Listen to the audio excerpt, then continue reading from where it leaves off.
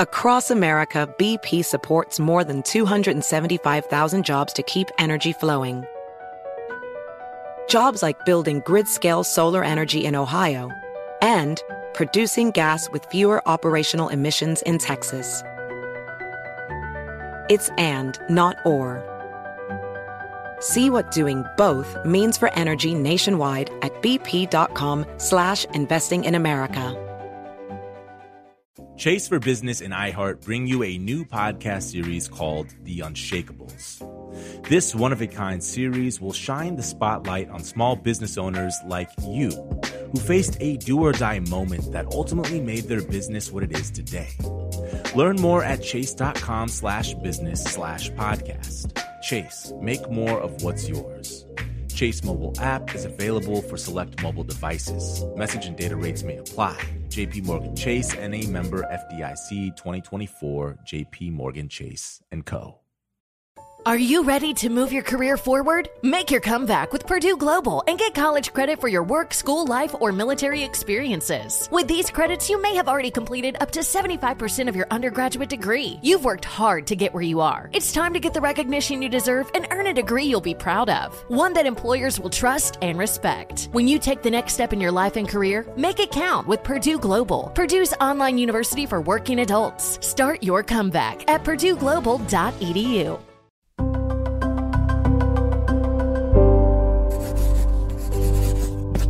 Pushkin. Hello there, Pushkin listeners. This is Malcolm Gladwell. I'm the president of Pushkin Industries and host of Revisionist History, but I'm here today as an author. I've written half a dozen books, such as Outliers and Blink, but my new book, The Bomber Mafia, is something different. First, it's a work of history, telling the story of how a new technology, air power, upended the nature of modern warfare during the Second World War. It's also the first book I wrote to be heard rather than read. You can get the print version of The Bomber Mafia wherever you usually get your books, and I love my readers, but I urge you to listen. The Bomber Mafia is not your typical audiobook. I didn't record it in a booth, solitary and pedantic. I worked with a whole team of sound engineers, researchers, editors, musicians, wizards of every kind. They were building the mightiest aircraft in history. I mean, would you rather I just read some torpid, rudderly nonsense like the B-29 bomber droned on through the night sky? Or would you rather hear it for yourself? And the assembled airmen will listen to words that a few years ago would have been fantastic, but today rolled casually off a briefing officer's lips. The target, gentlemen, is Japan. When I was researching, I went to Maxwell Air Force Base to dig through a mountain of tapes, interviews with some of the most important military figures of the Second World War. These were the voices of people I'd only ever read about in history books. Suddenly, they all came alive inside my head. It was magical, and it reminded me why I do what I do. We've devised an easy way for you to listen to The Bomber Mafia in the same player you're using to hear this podcast. Go to bombermafia.com and enter your email and payment method. You'll receive an email shortly after payment. Open it and follow the easy instructions to add The Bomber Mafia to your podcast app. I'm about to play you a piece of The Bomber Mafia audiobook here. I think it'll explain why I wrote it. And I hope you'll hear the magic.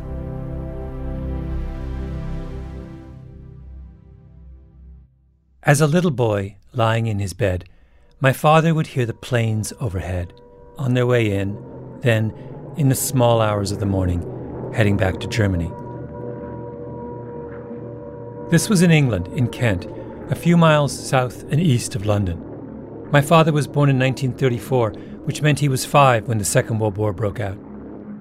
Kent was called Bomb Alley by the British because it was the English county that German warplanes would fly over on their way to London. It was not uncommon in those years that if a bomber missed its target or had bombs left over, it would simply drop them anywhere on the return trip.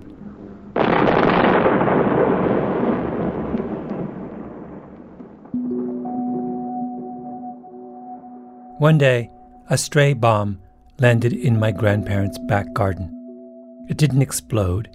It just sat there, half buried in the ground. And I think it's fair to say that if you were a 5-year-old boy with an interest in things mechanical, a German bomb sitting unexploded in your backyard would have been just about the most extraordinary experience imaginable. Not that my father described it that way. My dad was a mathematician and an Englishman, which is to say that the language of emotion was not his first language. Rather, it was like Latin or French, something which one could study and understand, but never fully master. No, that an unexploded German bomb in your backyard would be the most extraordinary experience imaginable for a 5-year-old was my interpretation when my father told me that story of the bomb when I was 5 years old. That was in the late 1960s. We were living in England then, in Southampton. Reminders of what the country had gone through were still everywhere.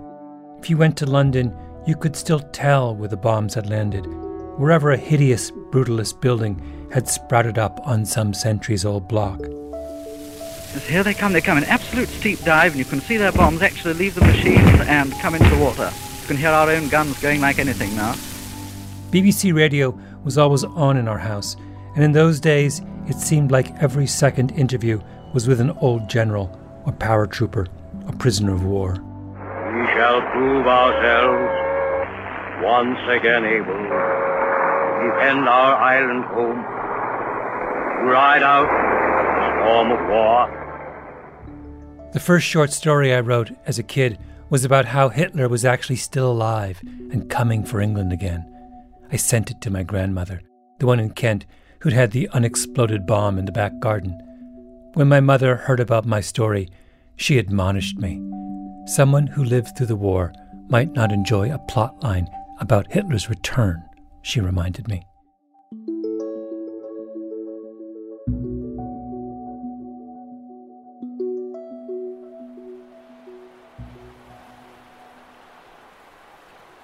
My father once took me and my brothers to a beach overlooking the English Channel. We crawled together through the remnants of an old World War II fortification. I still remember the thrill of wondering if we would come across some old bullets, or a shell casing, or even the skeleton of some long-lost German spy who'd washed up on shore. I don't think we lose our childhood fascinations. I know I didn't. One day, a few years back, I was looking at my bookshelves and realized, to my surprise, just how many non-fiction books about war I had accumulated. The big history bestsellers, but also the specialty histories, out-of-print memoirs, academic texts. And what part of the war were most of these books about? Bombing. Air Power by Stephen Budiansky, Rhetoric and Reality in Air Warfare by Tammy Biddle, Decision over Schweinfurt by Thomas Coffey. Whole shelves of these histories. Usually, when I start accumulating books like that, it's because I want to write something about the subject. I have shelves of books on social psychology because I've made my living writing about social psychology. But I never really wrote much about war, especially not the Second World War, or more specifically, air power. Just bits and pieces, here and there. Why? I don't know. I imagine that a Freudian would have fun with that question.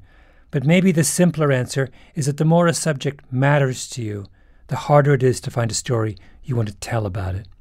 The bar is higher. Which brings us to the Bomber Mafia, the audiobook you are listening to now.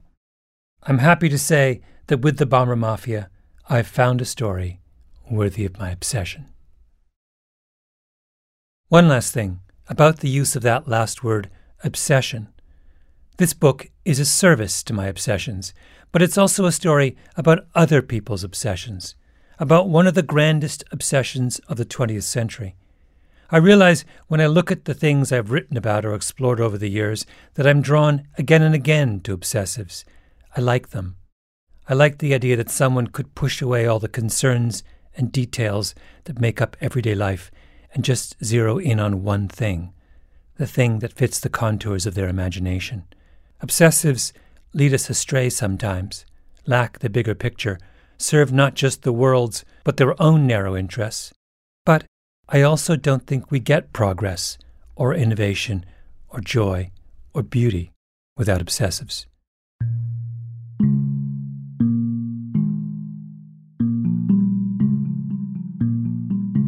When I was reporting this book, I had dinner with the then Chief of Staff of the U.S. Air Force, David Goldfein. It was at the Air House, on the grounds of Fort Myer in Northern Virginia, just across the Potomac River from Washington, D.C., a Grand Victorian on a street of Grand Victorians, where many of the country's top military brass all live. After dinner, General Goldfein invited over a group of his friends and colleagues, other senior Air Force officials. We sat in the general's backyard, 5 of us in total. They were almost all former military pilots. Many of their fathers had been military pilots. They were the modern-day equivalents of the people you're going to hear about in this book. And as the evening wore on, I began to notice something. Air House is just down the road from Reagan National Airport, and every 10 minutes or so, a plane would take off just over our heads. Nothing fancy, just standard commercial passenger planes flying to Chicago or Tampa or Charlotte. And every time one of those planes flew overhead, the general and his comrades would all glance upwards just to take a look. They couldn't help themselves. Obsessives. My kind of people.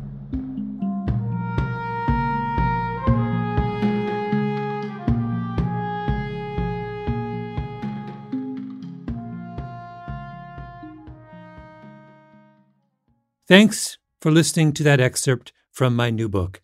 Discover the rest of the story of the Bomber Mafia, available at bombermafia.com. Infiniti presents a new chapter in luxury, the premiere of the all-new 2025 Infiniti QX80, live March 20th from the Edge at Hudson Yards in New York City, featuring a performance by John Batiste. The all-new 2025 Infiniti QX80 is an SUV designed to help every passenger feel just right. Be the first to see it March 20th at 7 p.m. Eastern, only on iHeartRadio's YouTube channel. Save the date at new-QX80.com. Don't miss it. 2025 QX80 coming this summer. Does money stress you out? Let Facet flip your financial chaos into clarity. Finding Facet immediately put us at ease. Facet's innovative approach to financial planning ensures your money works as hard as you do, enabling members to experience the joys of having your finances in order. And that makes us Facet for life now, I guess. Visit Facet.com, FACET.com to learn more. This ad is sponsored by Facet. Facet Wealth is an SEC-registered investment advisor. This is not an offer to buy or sell securities, nor is it investment, legal, or tax advice. These testimonials are from current Facet members who are not compensated. All opinions are their own and not a guarantee of a similar outcome. With the best all-inclusive vacation deals to Mexico and the Caribbean, booking your getaway with Cheap Caribbean Vacations means you have more freedom. Whether you want to enjoy snorkeling, endless margaritas, and more, Cheap Caribbean Vacations has your deal for that. Plan and book using our exclusive budget beach finder, or find a featured all-inclusive package to Hyatt Ziva Riviera Cancun at cheapcaribbean.com. That's cheapcaribbean.com.